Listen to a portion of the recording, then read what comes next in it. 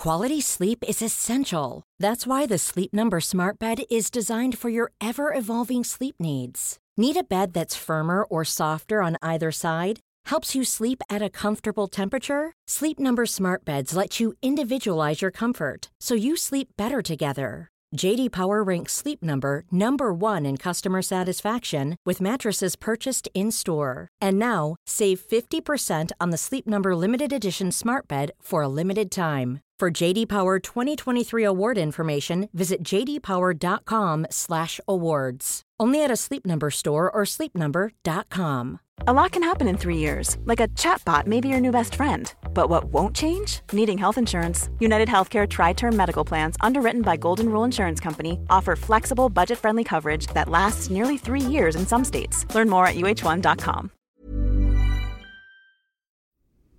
This is part 1 of 2 episodes that tell the story of a case that was investigated 3 separate times over 3 long decades. Captain Terry returns to the podcast to tell us how she led the 3rd and final investigation into this unsolved murder, which rocked her small town in the 1980s and had long gone cold at her police agency. The 2 other guest voices you'll hear are Christy and Jody, who started out as victims and ended up as victim advocates for other survivors.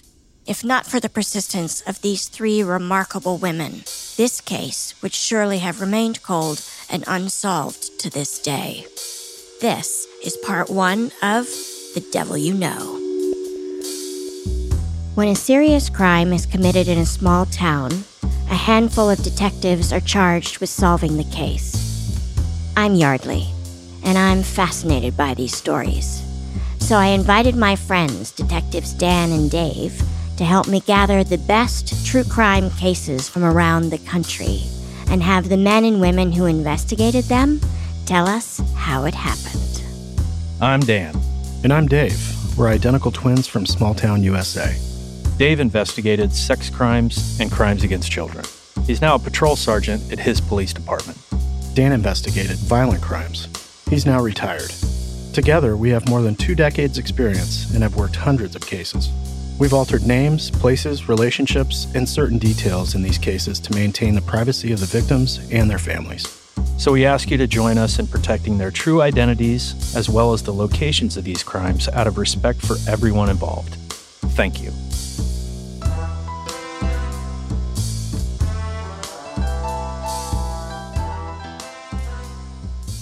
Today, on Small Town Dicks, we have the usual suspects. We have Detective Dan. Good morning. Good morning. So good to see you. Likewise. We have Detective Dave. Happy to be here. So happy to have you. Thanks for showing up. Absolutely. And Small Town fam, I hope you're sitting down because we're super excited to have one of your fan favorites back with us, the one and only Captain Terry. Thank you for having me again. Thank you for being here. So, as you will remember, Captain Terry brought us 0 Hour and The Bitter End. If you haven't heard those episodes, we highly recommend you go back and listen because they are amazing. Powerful. Really powerful. So, Captain Terry, you have brought an amazing case with you today and 2 guests with you this morning. I'm just going to let you take it from here and tell us all about how this case comes to you.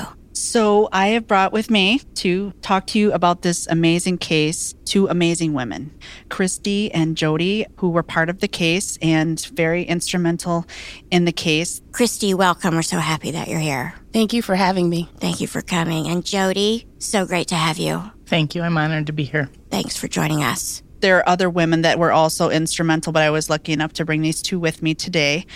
We are going to talk about a case that started in my area April 28th, early 1980s. So in the afternoon hours on April 28th in the early 80s, there was a call of a deceased woman found inside of a credit union. And a credit union is much like a bank, but back then they were very new. They didn't actually keep a lot of money at credit unions. They actually kept their money in the bank and went to the bank across the street and got the money and brought it over to the credit union.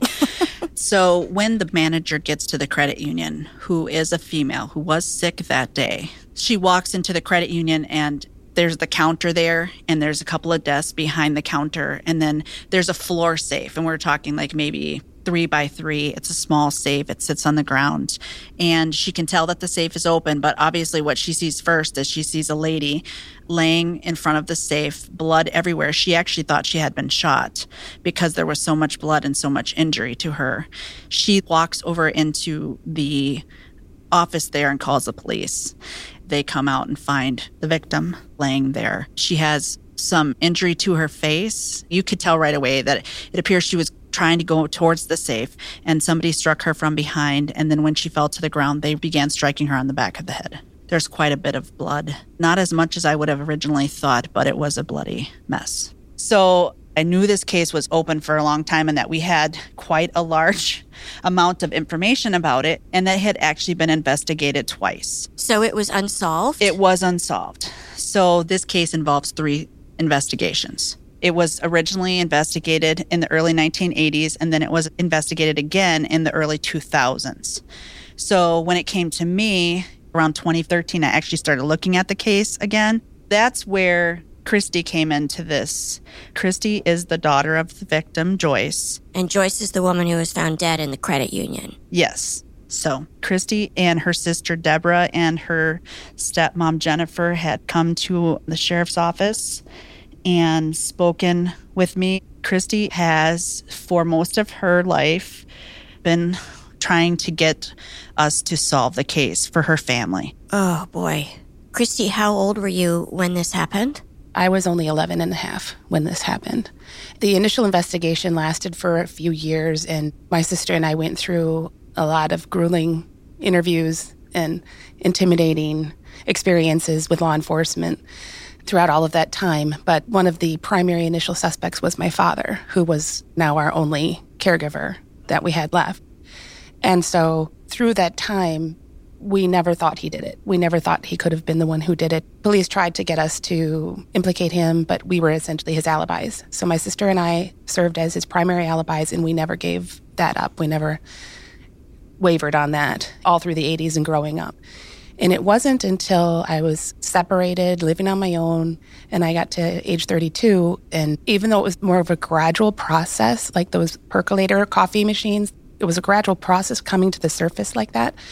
But once that happened, it was like a sudden light switch in my whole being, in my mind, in my heart, and everything that just went off. Literally, like my world turned upside down and everything made sense. Is this a situation where you're pulling memories and little facts and circumstances that when taken in the whole, you finally go, aha? Exactly. It's sort of like I can look back at those little moments here and there that didn't make sense. That's exactly what it was like. It was just a culmination of all of those points of awareness that resulted in finally being able to understand what really happened. You said originally you and your sister Deborah were his alibi. What was the alibi?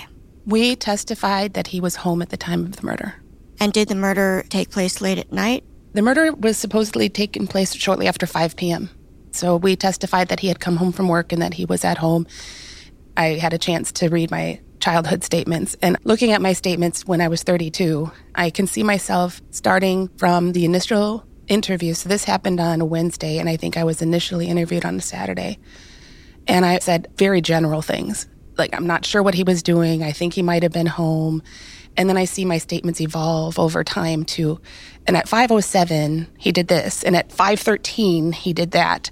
And 6 months later, I'm reciting something that I didn't even know that Saturday, because we had a lot of coaching, and that's one of the aha moments that I realized. And I'm not talking subtle coaching. I'm talking, we went into our bathroom because of his fear of our home being bugged, and he would turn on the shower and run the water and the fan so we could talk. And he would ask us things after being interviewed. What did you say? Here's how you can answer it better next time. Once I grew up, I realized that wasn't even subtle coaching. And that was from your father? Yes. At the time of the actual crime, you're 11 years old-ish. Yes. And do you recall your father's affect or his posture on this? I mean, most husbands whose wives were just killed would be leading the charge to find out who did this. What was his role in the investigation? I can answer that question. And I think what I get from all of the reports and from talking to people is that he did not act like his wife had just died. Instead of coming to the police station and saying, I want this solved, when they asked him to come down and give a statement, he said, should I bring an attorney? That's a red flag. Yeah. They're like, we're just trying to solve your wife's murder here. All we need to do is get some general information from you. And right from the very beginning, he was I'm not going to talk to you without an attorney. And he didn't want the children to be talked to without him being present for that. And we didn't talk about her after that. It was one of those things we were sort of under the impression it's too painful for Dad. So we never talked about her. We never went to her gravesite. Really? No, he never took us there. He never took us to the gravesite. And we actually only had a funeral and we didn't see the burial, but I knew the cemetery that she was buried in because her sister owned the cemetery. So I knew where it was. And there were some other friends and family members that were also buried in that cemetery. So I had sworn to myself that whenever I first had my license and the first day I ever had the car by myself, I was going to drive to the cemetery and find my mom and visit her grave. And so one day when I had an orthodontist appointment, after I left the orthodontist appointment, I was able to take the car that day. I didn't go back to school and I went to find her grave and I couldn't find it. I searched the entire cemetery frantically. I just became increasingly distraught. And I finally gave up and I just sat down next to a tree and just cried. And then I drove home and my dad was very mad because school had called saying that I had skipped school. And he was very mad, of course, because I took the car and skipped school. But he saw my face. He could tell I'd been crying. And when I explained where I'd been, he stopped being upset about me skipping school, thankfully. But that's when he told me that we never had enough money to buy a headstone. So she was buried there, but we didn't have enough money to buy a headstone. I would continue to go to the cemetery. And later on, I ended up seeing one day, all of a sudden, there's a headstone there for my mom that I found. I guess it's important to realize that during all of this, we became estranged with my mother's side of the family because he kept us away from them too. Later on, when I was 32, I was reunited with my mom's family. And that's when I learned that they had just gotten sick of waiting for him to pay for it. And so they went ahead and provided her headstone. And it's a beautiful headstone. They did a good job. And your father's name? Mitch. So Mitch is checking some boxes for me as far as the typical controlling, isolate from one side of the family, control the information that gets out, control who gets talked to. I'm certain that Captain Terry, you recognize this. In retrospect, maybe you weren't aware of it at the time, but now all the things make sense about why this investigation gets stonewalled right off the bat. Well, and that's what I wanted to talk about just a little bit and give you some information about the first investigation that happened in the early 80s. So I don't know how it is here where you are at, but where we're at, there's small agencies that have their own police departments that work inside of counties. So this happened in a small town that had its own police department, and then there was a county sheriff's office. So originally, the small town officers came and responded to the call. And at some point, the sheriff's office shows up too to help because that's normal. Homicides don't happen normally in our county. This is very unexpected, especially when it looks like it could be a credit union robbery. So at that point, they all show up and, we all look back on older cases and some of the things that they did. And I don't understand why they didn't do some things. There was a lot of things that we would have done now, like searched homes and searched vehicles. None of that was really done. I'm not exactly sure why.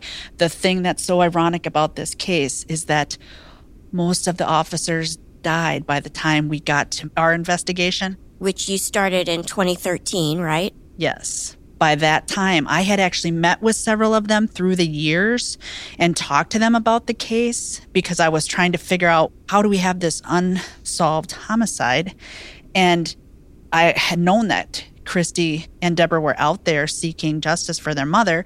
How does this happen?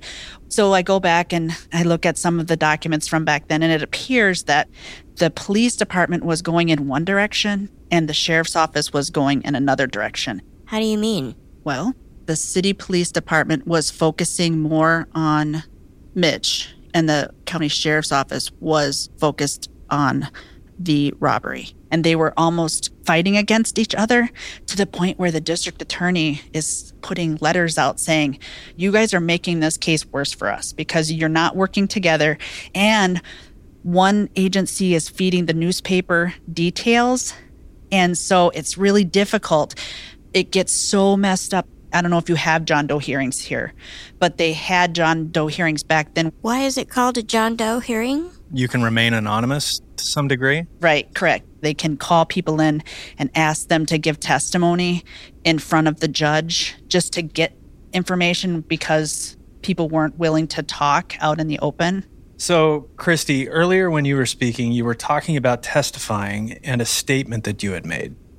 So are you talking about testifying in this John Doe hearing? It was constant. We were interviewed a lot, but yes, we also had to be interviewed during the John Doe, which was also very intimidating. And I remember the judge, now looking back, was very, very nice. But as a child, we were sitting there saying, yep, please say yes or no. And it felt so intimidating. Well, they're sitting above you. Yes, it really felt intimidating. Those situations are set up for a purpose. And we had a psychological ink blot questions. I just remember being terrified to answer the wrong way and see something that I'm not supposed to see. So this happens in April. And what ends up happening is all this time, there's this whole secret undercurrent that's going on in Mitch's life that the whole community does not know about. And that comes out in the fall of that year. Back in the 80s when Joyce was killed. Yes, it comes out that Mitch has been sexually assaulting Jody for quite a while. Jody, that lovely Jody? Yeah. Yes. And that is the catalyst that then brings him into the police department, gives them a reason to actually arrest him and bring him in. And poor Jody doesn't have any clue about what's going on. Jody's best friends with Deborah and Christy. That's how she knows the family. And she is a young girl that's being sexually assaulted by Mitch. And she believes that she's in love with him because that's the kind of grooming that he's done with her. And she holds so much of this case because she has a relationship with Mitch that involves some telephone calls that occur pretty consistently throughout the day. And the very first time that they interviewed Jody, which she can talk to you about her feelings about that. But I just want to say that back then, the way we treated victims very badly, and Jody was treated horribly, and not only by law enforcement, but by the news media. Jody originally tries to give Mitch an alibi. And then afterwards, she realizes, I can't do this. I can't be the alibi. She realizes that Mitch isn't the guy that he says he is. So, Jody, if you want to talk a little bit about that. Yeah.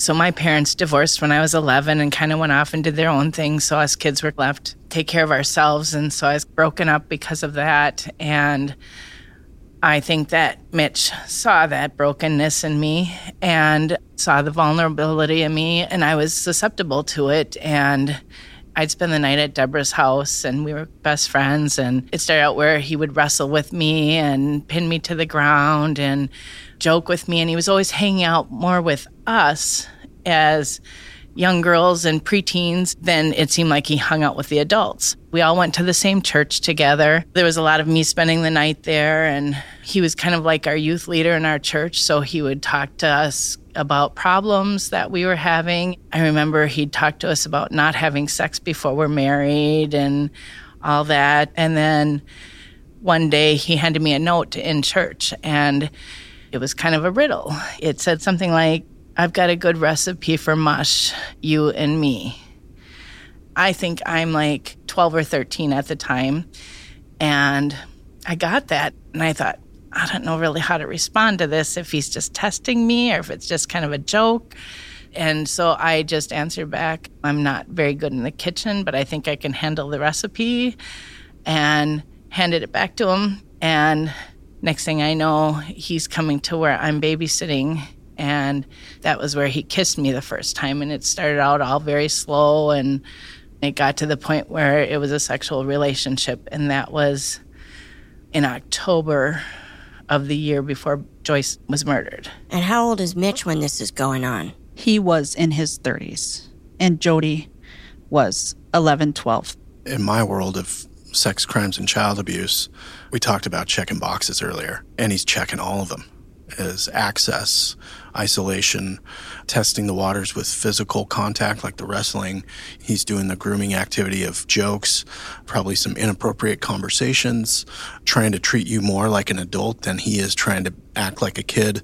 And then he tests the waters with this riddle just to see how you're going to react. And you recognize that he was testing you for something. And then it starts out slow with a kiss, simple sexual contact. Sex offenders are really good groomers. They get the trust of the community. He's a youth pastor, and now he's got access. They put themselves in positions to offend.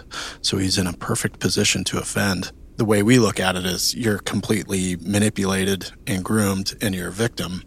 For them, they try to treat it as a relationship so you're comfortable with it, that there's some affection there and that you won't disclose to someone else, because if he's discovered, that's the end of his world. You think that would be the end of his world. And that lies the problem. He ends up being arrested for that. And they do end up trying to talk to him about Joyce's murder using the sexual assault to Jody. It was the early 80s. I can't tell you how disgusted I am with the sentence that he got. What was it? It was 2 years probation, and he spent like maybe a month in jail. Oh my God.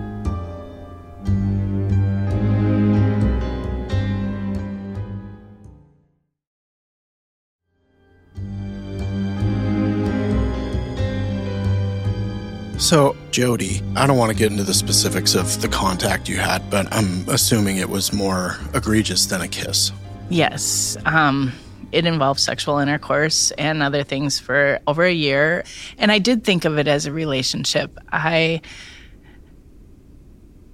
had a hard time seeing myself as a victim for many years, because even the night when he was arrested for what he was doing with me, my dad sat me down at the kitchen table and said, "You're nothing but an adulteress." So I always saw myself as being the bad person. And ironically, I ended up going into law enforcement, and through reading complaints of people I was booking and whatnot, I was groomed. I was sexually abused. And through that, then I sought counseling and found a lot of healing that way. In our state, that type of activity that you're describing, given that you're of a certain age, just the kiss, in our state, that guy would get 75 months in prison, serve every day of it, up to and including the more involved sexual contact would be 300 months in prison, 25 years, and they all stack on top of each other. I mean, you're describing stuff that he would never walk free in our state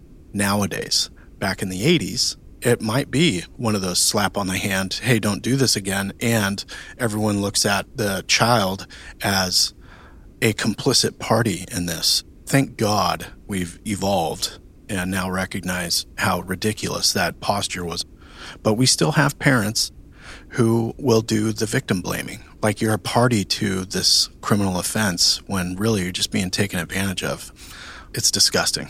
Terry and Jody, you had mentioned the media earlier. Yep. Victim blaming, I'm guessing? Well, I was obviously a virgin back then, and like the newspaper, one of the things that I remember them saying was he was with a promiscuous teenager. And I'm like, promiscuous? I honestly didn't even know how to have sex. I didn't even have the health in school or whatever. So promiscuous. I'm like, no, that's what I became afterwards, because I thought the only way I could get love in my life was to have sex. And so I had many painful relationships for a lot of years after that. And fortunately, I met my husband, who is amazing, and our relationship is built around love and not sex. How did this disclosure happen? It sounds like this is discovered after the murder, but this relationship, as they call it, had been going on for several months or up to a year. How did this come out? Through that whole year, I know my sister and my brother would say things to my dad like, there's something going on between Mitch and Jody. You need to do something. And my dad would always put it off as like a crush. You have a crush, you need to stop. I found out years later, actually this year, that a girl that I was babysitting at the time reported to police that he was at the house. She reported that Mitch was at the house while you were babysitting her? Yeah. Oh, wow. So that opened up that part of the investigation. And then they came and got me at high school and brought me to the police department. And they did the good cop, bad cop thing where one was very nice to me and one was pretty harsh and wouldn't let me see my dad. And at that time, I did give Mitch an alibi because I thought I loved him. And so I said, I knew that from the newspapers that Joyce had died shortly after 5 o'clock. So I said, oh no, I talked to him on the phone that night because we did have this code where I would call at like 5:05 every night. And he would make sure he was the one who answered the phone in the house so we could talk without anybody knowing. But I was babysitting that night, and I know he didn't answer the phone, but I said he did. Also, you've been groomed, and there's loyalty to this situation. And we know that victims of abuse, sexual or physical, they talk when they're ready to talk and they feel safe to talk. And this is one of those situations where it's kind of a gotcha, like, hey, we got to ask you about this, and you're not ready to talk about that. Right. And so you're not going to come out and just be like, all right, now that you guys got me, here's what happened. You got to get to the point where you're able to give that kind of information. I know you did an episode called Disclosure where you talked about how children disclose, and I can tell you that Jodi did not get any kind of person speaking to her that way. Nobody spoke to her in a kind way. We don't have transcripts or copies, where you can actually listen to the interview, but I can just tell you that based on the reports and things that I read, that she was not spoken to kindly. She was not looked at as the victim. She was taken advantage of by law enforcement because of her age, and I feel badly about that. When I hear good cop, bad cop for that interview, it's infuriating. It is. That is not the time to be doing good cop, bad cop. And I apologize on behalf of law enforcement and male detectives. I'm guessing they were both men. Yes. And on top of that, you're dealing with Mitch, who is willing to take his own daughters into the bathroom and make sure that they answer questions the way he wants them to answer them. So it's absolutely understandable that you would provide an alibi because this man has a very firm grip over the young women in his life. And you guys will both understand this, Dave and Dan, when I tell you this. The other problem with this case is it revolves around a church. And Mitch has manipulated the people in the church, like those sex offenders do, to see him only as a good person. And that's part of the problem here. So the whole alibi, besides the alibi that's going on at home, is then that Mitch goes to church that night and he ends up being there when Joyce's body's found. But he has manipulated the whole thing. So when they tried to talk to them in the early 80s, the church came in around Mitch and they would not talk. They would not give information. That was the problem with the first investigation, is that it closed down and became cold because the church surrounded Mitch. And when I talked to them 35 years later, they just didn't want to believe that they let the wolf in and that as the sheep, they didn't see him. And now, stepping back, they're like, oh my gosh, the wolf was among us, and we didn't even know it. And we allowed him to prey on our children. Sure, that's a pretty shameful revelation. It's pretty painful. Was anybody else found to be a victim of Mitch's sexual assaults? One of the things we did think was that we would find other victims, that some other people would come forward, like from that church group. We never did. It's not going to be just Jodi, but we didn't find anybody, but it's real difficult for victims to come forward. Maybe they're not ready. Correct. Over the many decades of this investigation, did you ever find victims of Mitch's sexual abuse outside the church? Yes. He ends up having another juvenile victim, spends some more time in prison for that victim. So that begs the question, is there a statute of limitations on some of these sex abuse crimes? In the 1980s, there was, yes. Our law is whatever the law was at the time is what the law is. So back then, there was no child sexual assault. It was only sexual assault. So the statute of limitations would have run out after the felony sexual assault statute ran out. So you can't convict him of those things, but it builds a pattern of behavior, and it paints a picture of he was a predator. Mitch was a predator. That's one of the things that I look at this case and all the stuff that we've talked about, the domestic violence, which I know that we haven't talked at all about any physical domestic abuse to Joyce, but there was some obvious abuse going on there. And then the abuse to Jodi, the sexual assaults to Jodi. And then just the way that he manipulated the whole community, the whole church. How big is your town where this happened? Well, at the time, my graduating high school was a combination of 5 different towns. Maybe a better way is, how many traffic lights are in your town? There was only 2 back then, 2 or 3. 3. Between the 2 towns. Yeah. Because they were right next to each other. So 2 towns next to each other, and you had a total of 3 traffic lights. Yeah. That's pretty small. So everyone knows everyone, and presumably most of the town became familiar with this whole situation. Yeah. So how did Mitch end up getting arrested? So he was also my dad's best friend. Mitch was your dad's best friend. Yes. And the day after the police interviewed me, we were supposed to all meet for pizza that night. Who's we? Christy's family, my family, and other people from our church. And my dad brought me home, sat me down at the table, and called me the adulteress. And he said, now you're staying here, and I'm going to meet Mitch at the church. This is before the police have arrested him. And so Mitch meets him at the church. Well, the church is like a mile from our house. And he gets somebody to come stay with me and says, you make sure she stays here. Well, I'm not having that. And so I take my motorcycle to the church. And I remember Mitch telling my dad, my love for you is genuine, telling my dad that. Not me. He's telling my dad that. And why my dad isn't beating the crap out of him, I have no idea. I do have to say, though, that my dad did ask for my forgiveness later in life. And I think he carried that failure to parent with him for a lot of years. But Mitch asked my dad, can I just take Jody downstairs and talk to her in the basement? And my dad again says yes. And so Mitch takes me downstairs and we get in the child's classroom, and I'm thinking he's going to tell me how much he loves me and it's okay. And I think that was my first perk in the percolator, as Christy talked about, that something's not right here, because he said, what did you tell the police? I need to know everything you told the police. And I told him, I love you, and I gave you an alibi, and I told him that I was talking to you that night, and there was no profession of love for me or anything like that. It was just, what did you tell the police? And he was angry at me. Christy, I'm having a conflict. Mitch is your father. I hate him for all these things that he's done to Jody on top of what he's done to your mother. But at the same time, I recognize this is your father. Like, the conflict that you must be feeling throughout all this, when you became aware of what was happening with Jody, was going through your head. Back then, I knew what was happening with Jody, but again, I didn't really understand sex yet. But so he used to talk to Jody, as she alluded to. They had these prearranged times, I guess. They would talk, and he would talk on the phone in our basement. And I remember walking upstairs, and my mom was at the stove cooking, and she asked me, what's your dad doing? And I didn't want to tell her because I knew it should upset her, and I knew it's not right.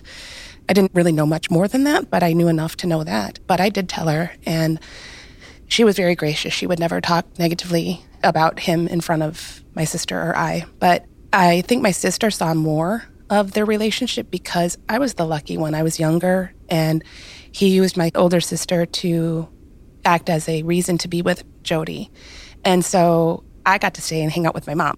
But my sister would go ride in a car with them, where she'd watch them sit in the front seat together as she's in the back seat, and watch them, be a couple, essentially.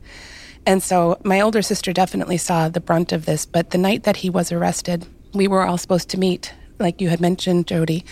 And Jody and her family never showed up. And so we went home, and my dad said to us, I could be arrested tonight. And of course, I presumed he meant for my mother's murder.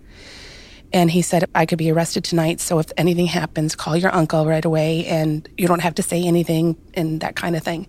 And sure enough, about a half an hour later, it's about 10:30 at night, and the police come to our house, and they arrest him.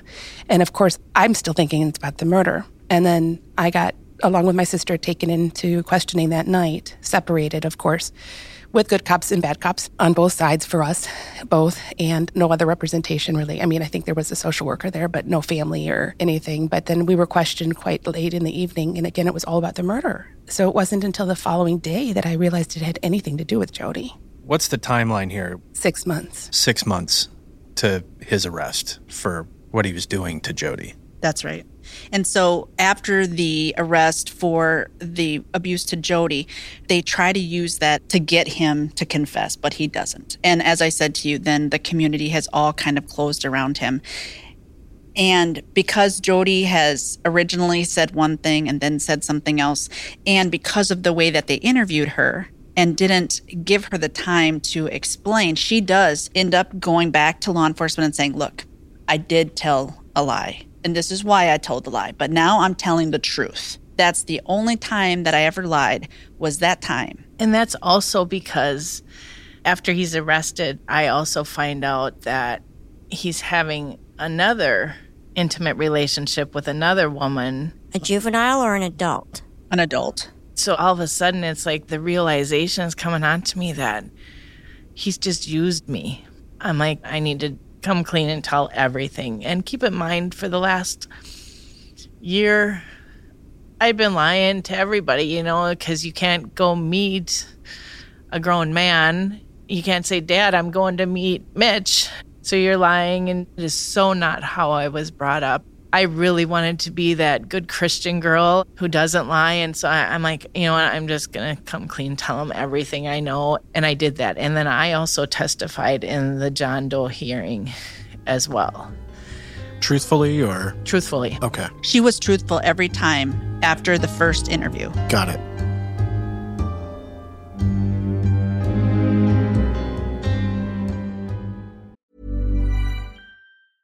Ready to pop the question? The jewelers at BlueNile.com have got sparkle down to a science with beautiful lab-grown diamonds worthy of your most brilliant moments. Their lab-grown diamonds are independently graded and guaranteed identical to natural diamonds, and they're ready to ship to your door. Go to BlueNile.com and use promo code LISTEN to get $50 off your purchase of $500 or more. That's code LISTEN at BlueNile.com for $50 off. BlueNile.com, code LISTEN. Hey, I'm Ryan Reynolds. Recently, I asked Mint Mobile's legal team if big wireless companies are allowed to raise prices due to inflation. They said yes. And then when I asked if raising prices technically violates those onerous two-year contracts, they said, what the f*** are you talking about, you insane Hollywood ass f- So to recap, we're cutting the price of Mint Unlimited from $30 a month to just $15 a month. Give it a try at mintmobile.com/switch. $45 up front for 3 months plus taxes and fees. Promo rate for new customers for limited time. Unlimited more than 40 gigabytes per month. Slows full terms at mintmobile.com.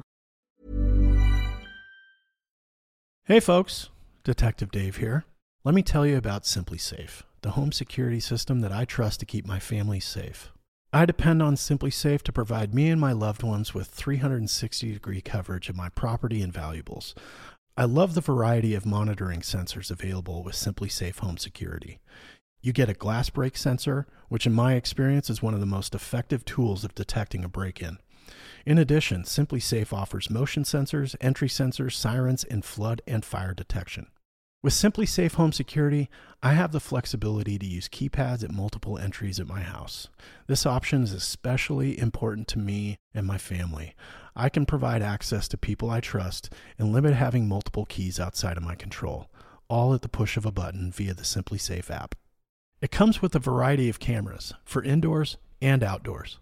And best of all, SimpliSafe is backed by 24/7 professional monitoring for less than $1 a day.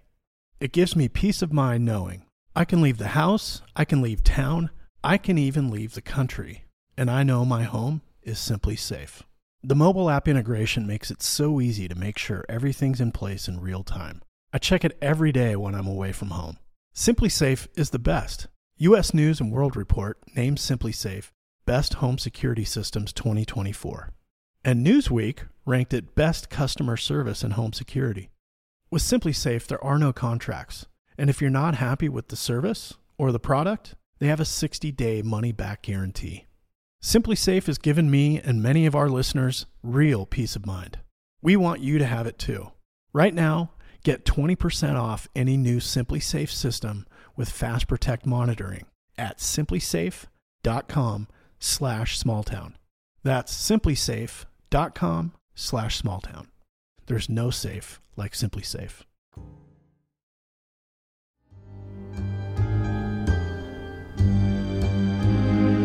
So, Jody, back then, And even within the last several years, I know certain detectives that would just dismiss this second approach to law enforcement where you're like, listen, I was untruthful the first time, but now I'm ready to tell the truth.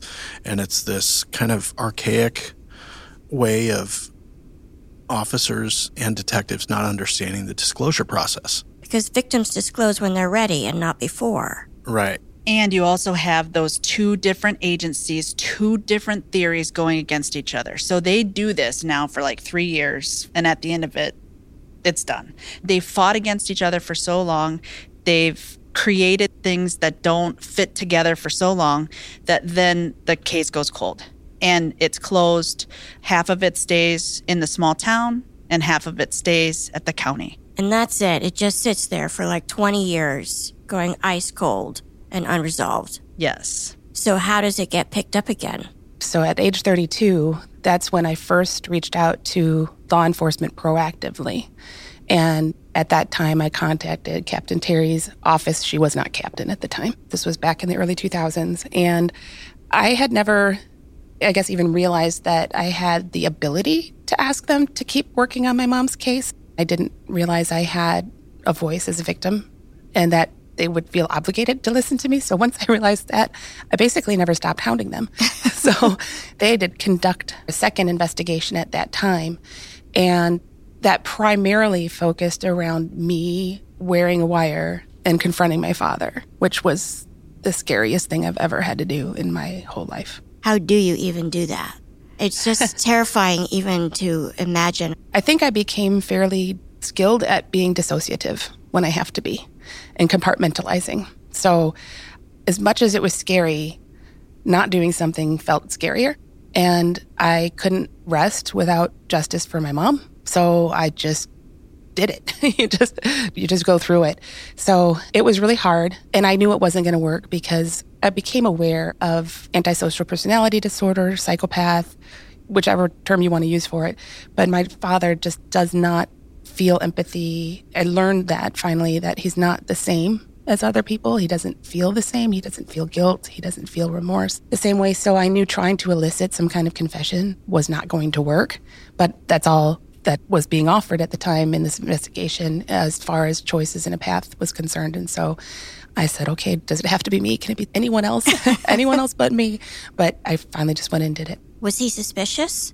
I think so, yeah. Luckily, he didn't ask me to show anything or lift my shirt or prove you don't have a wire on, but I do think so. I think he was always suspicious. I have not talked to him since late 2001 without the context of wearing a wire, and that's only been maybe a handful of times now. But each time he didn't kick me out because that wouldn't look very good. He threatened to when I kept pushing things pretty far, but he never actually confessed. I mean, his behavior would sound weird and be obvious maybe to detectives and to other people, but it wasn't objective, conclusive, non-circumstantial evidence. How do you break the ice in a situation like that? Do you just come out and say it? Like, what happened to Mom, Dad? Well, that's pretty much the coaching I got from the detectives at the time was, hey, I'm grown up now and it's time you're going to answer for this. I realized things that I didn't realize. So basically, I told the truth. I just approached it with telling the truth and you owe me answers, and I didn't get anywhere. But So I have a few procedural questions. In our state, for me to wire up a witness or a third party, I have to write a very specific warrant to intercept interpersonal communications. Is that the case in your state? No, we are one-party consent. So as long as one person knows that they are being recorded in the conversation, that's all it takes for us. So anybody can record anybody as long as one person in the room knows that the recorder's on. Damn. It is nice. It's very nice. It'd be so nice. So, Christy, you wearing a wire kicks off the second investigation. yes. Terry, are you part of that at this point? No. The detective that's working the case at that time happened to be one of my mentors for a long period of time. He brings everything together, which is a monstrous amount of stuff. And they actually had another person that they were looking at that they thought could have done the bank robbery because it was a bank robbery in their mind because the money that was in Joyce's hand was missing. So one agency was looking at it as a robbery and one agency was looking at it as a husband that killed a wife. So then my mentor gets it once he talks to Christy, and he talks to the district attorney at the time, and the district attorney says the only way this is going to go anywhere is if you get a confession. That's in his mind. That's the only way it's going to work. So he works with Christy as she talks about doing the taped conversations, which we know is not going to work with this kind of a person. Yeah. So like I said, although great efforts were made for probably almost close to 3 years in the second investigation, they were still looking for the smoking gun, right? And they were worried about double jeopardy. Dan, Dave, why don't one of you tell our listeners, just to be sure, exactly what double jeopardy is? Well, you can only be tried once, so you only get one shot at these guys. You can't have a situation where you arrest someone, you charge them, you go through the whole process, go through a trial, they get acquitted. Later on, you get more evidence, and now you go, well, now we got enough to convict him. Let's go through another trial. That's not how it works. The government gets one shot at you on a prosecution. And is that true with all crimes, murder, burglary, robbery, everything? Yeah, it's part of your constitutional rights. That's right. And they didn't want to take the risk with a circumstantial case, and so it went cold again. And it got closed, and it went cold again. So I continued to follow up with law enforcement whenever there was a change in the leadership, whenever there was a new captain or a new detective, and I would continue to follow up, but they just kept saying there's nothing more we can do. So I had almost given up, and I had at that point decided I gotta let this go. And I had people in my life who loved me very much telling me, let it go. You can't do anything, so stop trying. That's easy for people to say. Right. And so around 2013, 2014, that's when Christy reaches out to my agency again. And that's when the third investigation starts based on an idea that Christy had. And I'll let you talk a little bit about that, Christy. Sure. So I had well-intended people saying, please stop. You're just going to hurt yourself if you keep pursuing this. You have to find a way to let it go. And I kind of tried to do that. And it's not like I obsessed about it constantly. It's just I couldn't just stop. I couldn't just let it go. So every now and again, I'd still reach out to the law enforcement agency up there. And then I started to watch another true crime reality show. It's a show that just focused on cold cases. And I just sat there so jealous. I'd watch every episode. I just wish that they could help with my mom's case. I just wish that they could help. But I still felt that there was a reach because those cases are somehow different than my mom's case. But then they shared an example on the show of how easy it is to break one pencil. Look at this pencil as a piece of circumstantial evidence. I can just break it like that, no problem. I put 2 of them together, I can still break it. I put 20 of them together, and you might break 1 or 2 on the outside, but it's so strong when you have so many pieces of evidence there. And that's how the whole idea that a circumstantial case is like a dirty word, it doesn't have to be that way. They can actually be very strong cases depending on your perspective. And that motivated me again to try one more time. And now there was different leadership in place there as well. So I actually put together a formal proposal requesting that they reach out and work with this team. Reach out and work with the TV show team? That's right. My first visit with them, I got completely shut down. They said, no, we do not want to sensationalize this case. I tried one more time after that, and that's when Captain Terry was in the room for the first time. And who didn't want to sensationalize the TV show or the police department? The police department. You have to understand that it's true. Unsolved cases are not things that you want to talk about because it's a failure. Mm-hmm. It is. In some way, you feel that you failed. And in this case, our agency has tried twice now. And I've heard about this case. Like I said, I had talked to some people about this case. And for all of us, it's even a bigger failure because we're all like, he did it. He did it. We're all screaming like, he did it. It's not like this is a person that we're never going to find and we need DNA. It's not like that. It's like we all knew and they even knew.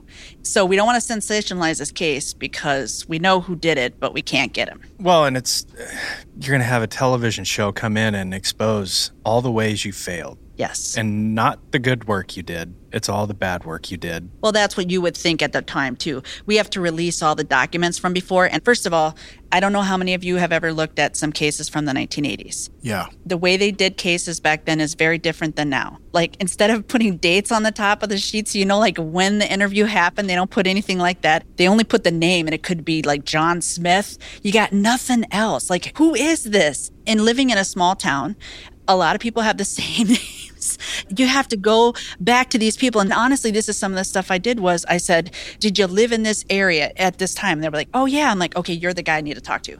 So when we did finally decide to do this case, what ended up happening was Christy had come to us. That sheriff at that time was not open to it. The sheriff changed.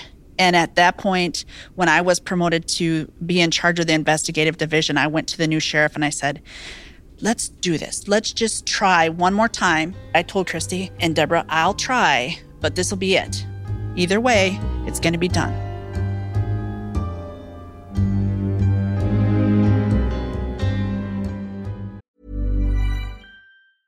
Even when we're on a budget, we still deserve nice things. Quince is a place to scoop up stunning high-end goods for 50 to 80% less than similar brands. They have buttery soft cashmere sweaters starting at $50, luxurious Italian leather bags, and so much more. Plus, Quince only works with factories that use safe, ethical, and responsible manufacturing. Get the high-end goods you'll love without the high price tag with Quince. Go to quince.com/style for free shipping and 365-day returns.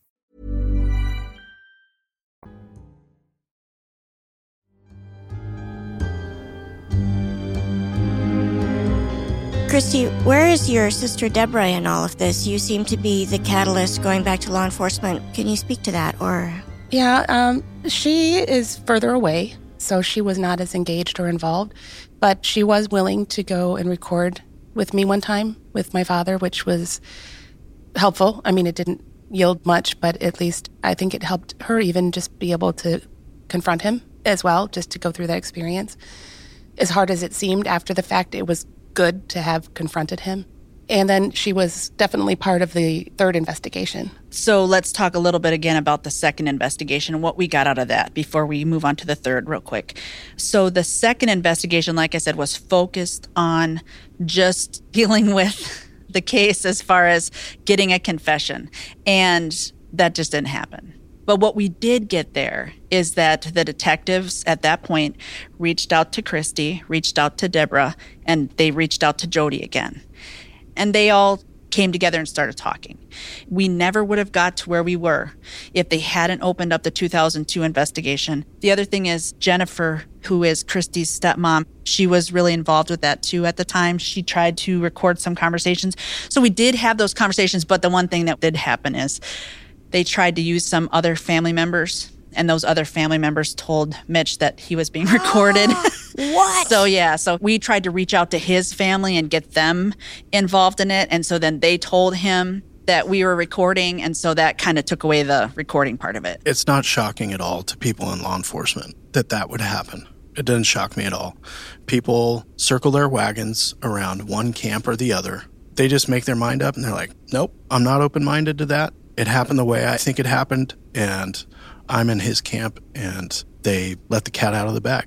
Well, what about you, Christy? Did Mitch ever come back to you and ask you about wearing a wire? No, Mitch has not contacted me. He wasn't that way anyway in the first place. But basically, it split our family apart. It fractioned our family into the people who wanted to believe he was not capable of doing this and somehow would still need to stay with their existing beliefs despite the new information. And to this day, his older brother, he was in law enforcement and highly successful in law enforcement. This is Mitch's brother? Yes. And he actually was inspired to go into law enforcement after my mother's murder because of how the police treated everything and the disparity he saw between the agencies and things. When I called him, when I first realized this in my 30s, he was right there for me, and he never wavered.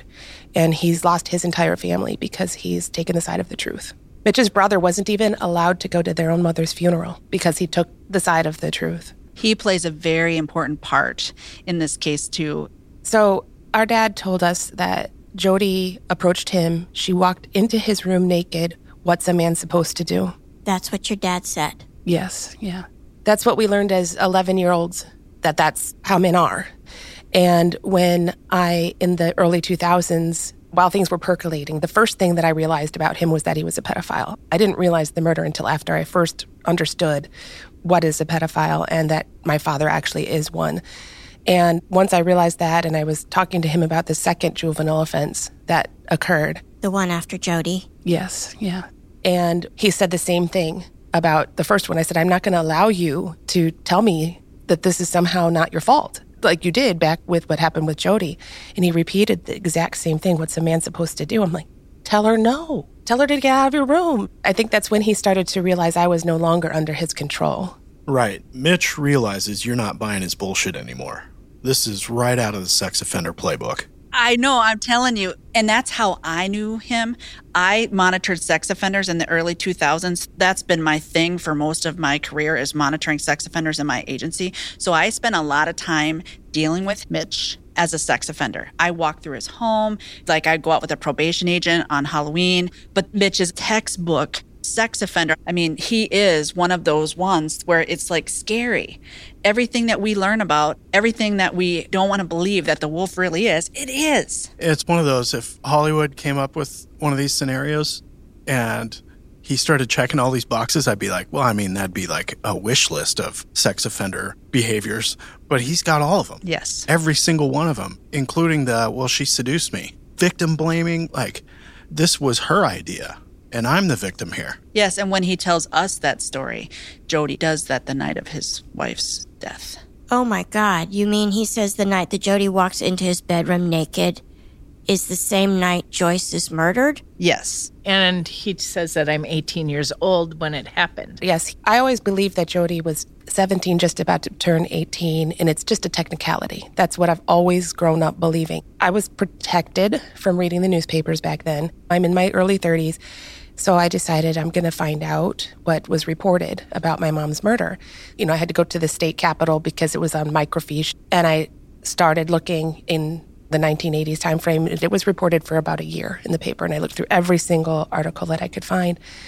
And I literally almost got sick when I read Jodi's age in the newspapers, because I realized, oh my gosh, it wasn't a 32-year-old with an 18-year-old. It was a 33-year-old with an 11, 12, 13, and 14-year-old. I can't. That's so young. And I'm assuming this is a situation where prior to actually physically abusing you, that he's spent a period of time grooming you. Is that right? Yes. I was just stunned and shocked. It's so strange. My dad could have told me the sky was purple and I would have believed him, even though I saw blue. Sure. Jodi, what was it like for you at school? Once the paper had treated you so unfairly and the news was out, I can't imagine it was easy for you.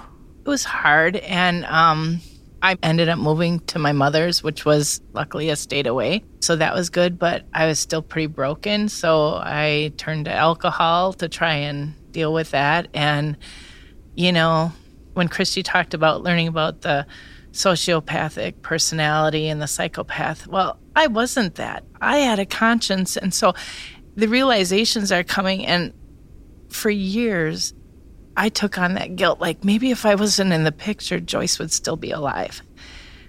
And it wasn't until after the second investigation that Christy and I talked, and I got a lot of healing from both girls, Christy and Deborah, because they said, you know what, if it wasn't you, it would be someone else. I still recall Christy saying that to me, and that was so meaningful to me because I didn't think of it that way.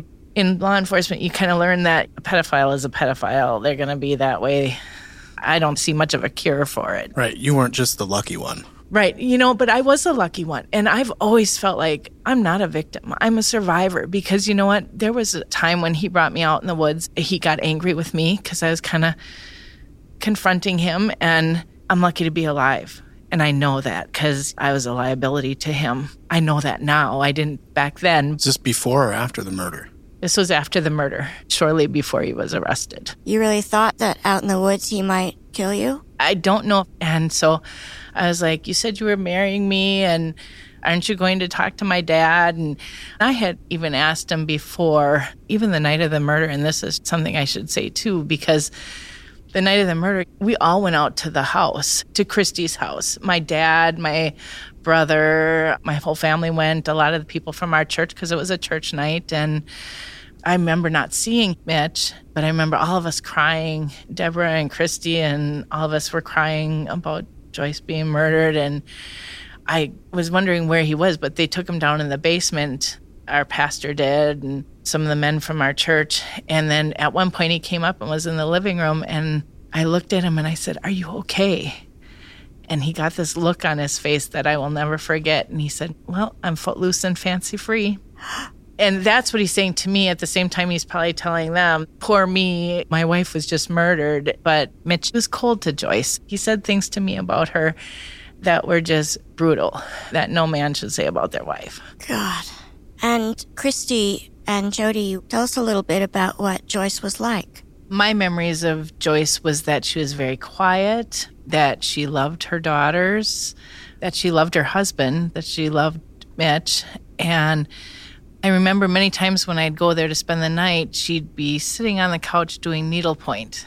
And she did not deserve this. She did not deserve what happened to her at all. Yeah, by all accounts, from what adults have told me, she was very kind, very loving, just had a warm, loving smile about her and the bluest of eyes. I remember being told that by somebody, too, that she had very, very strikingly blue eyes. As her daughter, I remember just doing typical things that mothers and children would do, waking up really early to make cinnamon rolls or going berry picking. Or, we did a lot of canning together. And yes, she loved to embroider, and I have a lot of her work in my home still. But she was very kind. She helped teach some Sunday school at the church. And I remember, too, my sister and I, every Easter had our traditions with her. She had that over the holidays, the traditions that she would carry. So it was definitely a big loss. Yeah. And Christy, didn't you even have kind of a sense of foreboding back then? Because didn't she send you and Deborah a card? That's right. On Valentine's Day, she wrote my sister and I this wonderful letter, and essentially summarizing it, it said, "Mothers and daughters don't always have enough time together, and I haven't told you enough how much I love you." And I think she had a sense, from what I've been told too, that something may be coming. And that letter comes a couple of months before she's killed. Yes, yeah. So my sister and I lost our mom at such a really critical time in our life, as you might expect as a 11 and 13-year-old going through puberty, for example. All of that, it was just a really, really rough time for us to lose her. And then we didn't really get to grieve her properly either. We got thrust right in from losing her at that time into being central in the investigation of her murder, and it was just a really difficult thing to go through during that time. I can't imagine. So I have two questions. Terry, you said that Jennifer is Christy's stepmom. So Christy, how long after your mother was murdered did your father remarry? And two, I'm so curious about a woman who marries a man who's been suspected of murdering his first wife. Good questions. So, as you know, after he was arrested for Jody, Mitch had a small punishment, but it was more like 4 or 5 months of jail time with Huber. What's that? So in some states, Huber says that any person sentenced to county jail with Huber basically means they can go out during the day on a work release program, either for employment or to go do community service. That's like not being in jail. Yep. Yeah, you're just staying overnight. Gee whiz. And my sister and I went to live with Mitch's older brother during that time. So he did get to leave to go to work, but he was in jail for about 4 to 5 months. So that got him out somewhere around spring, and right when he got out is when he met Jennifer. But he met Jennifer through a high school friend in a town much farther away that did not know about my mother's murder, because news didn't spread the same way. It was very well known locally, but not by Jennifer. And he actually used an alias when he first met her. He used a fake name. And so for a while, she thought he had a different name than Mitch, but then she only knew what Mitch told her. So it was poor Mitch. And, he was treated so badly by law enforcement that he was going to sue law enforcement. And at one point, he actually did initiate a lawsuit against law enforcement for being treated poorly and naming some of the poor treatment that allegedly my sister and I were given. When we didn't really hold up to being able to testify to that, he did drop the lawsuit. So she had no idea. And she was very young. She was actually 18. Oh. And they got married when she was 19. So she was at my 8th grade graduation. My mom died in 6th grade, and she was there as his wife in 8th grade. So they got married in less than a year. She moved up to where we lived really soon and then moved in with us, and then they got married. But she was 19 when they got married, and now he would have been 34 or so. 34, 35. So she didn't know who she was marrying until it was way too late. How long did that marriage last? About 20 years, I want to say. And when I first came to my realization of who he is and what he'd done, I tiptoed around bringing it up to her because we were very close. She was only 7 years older than me. Right. So even though I looked at her as a stepmother figure, she wasn't a decision maker. It was always my dad's decisions about things, and she was more of a friend. And so as I got older and older, we became more of friends. So one day I just finally broached the topic with her, and she was so relieved because she said, I was thinking that too. That your dad had killed your mom. Right.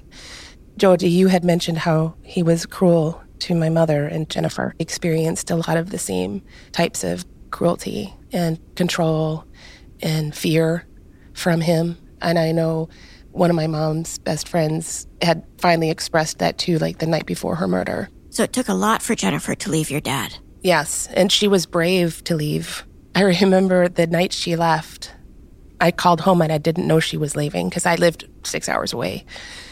I didn't know she was leaving. And I would have found out probably the next day, but I did not know that. And I called home and I couldn't get a hold of her. And I knew generally what was going on. And so I figured she tried to leave.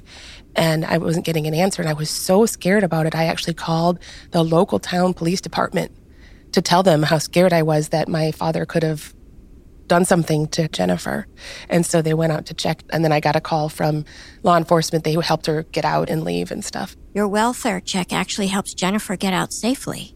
I think that was already going on. The welfare check, it was just what I initiated. Law enforcement was already working with her to get her out. Oh, lovely. We've learned this in this podcast and just anecdotally on true crime shows that the leaving, that's the most dangerous time frame for domestic violence victims to get out. And I don't even know if there was domestic violence, physical domestic violence, but just the leaving, especially with someone like Mitch, is that he controls everything in his life, and you don't do things to him. He does things to others. And it's so ironic because when we did the third investigation, we found out that is what happened here. Mitch found out that Joyce was going to leave and tell. She was going to tell about Jody. She had talked to somebody and there was a discussion about Jody and Mitch's relationship, and that if he did not end that relationship and work on their relationship, that she was going to leave.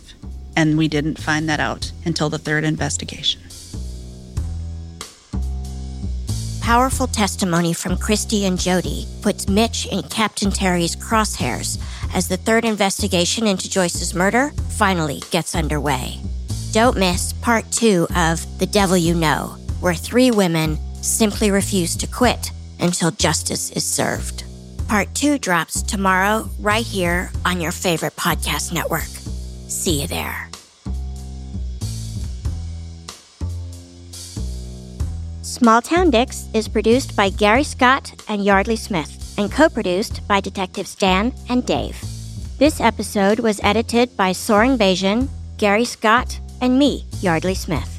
Our associate producers are Aaron Gaynor and The Real Nick Smitty. Our music is composed by John Forrest. Our editors extraordinaire are Logan Heftel and Soren Bajan, and our books are cooked and cats wrangled by Ben Cornwell. If you like what you hear and want to stay up to date with the show, visit us on our website at smalltowndicks.com.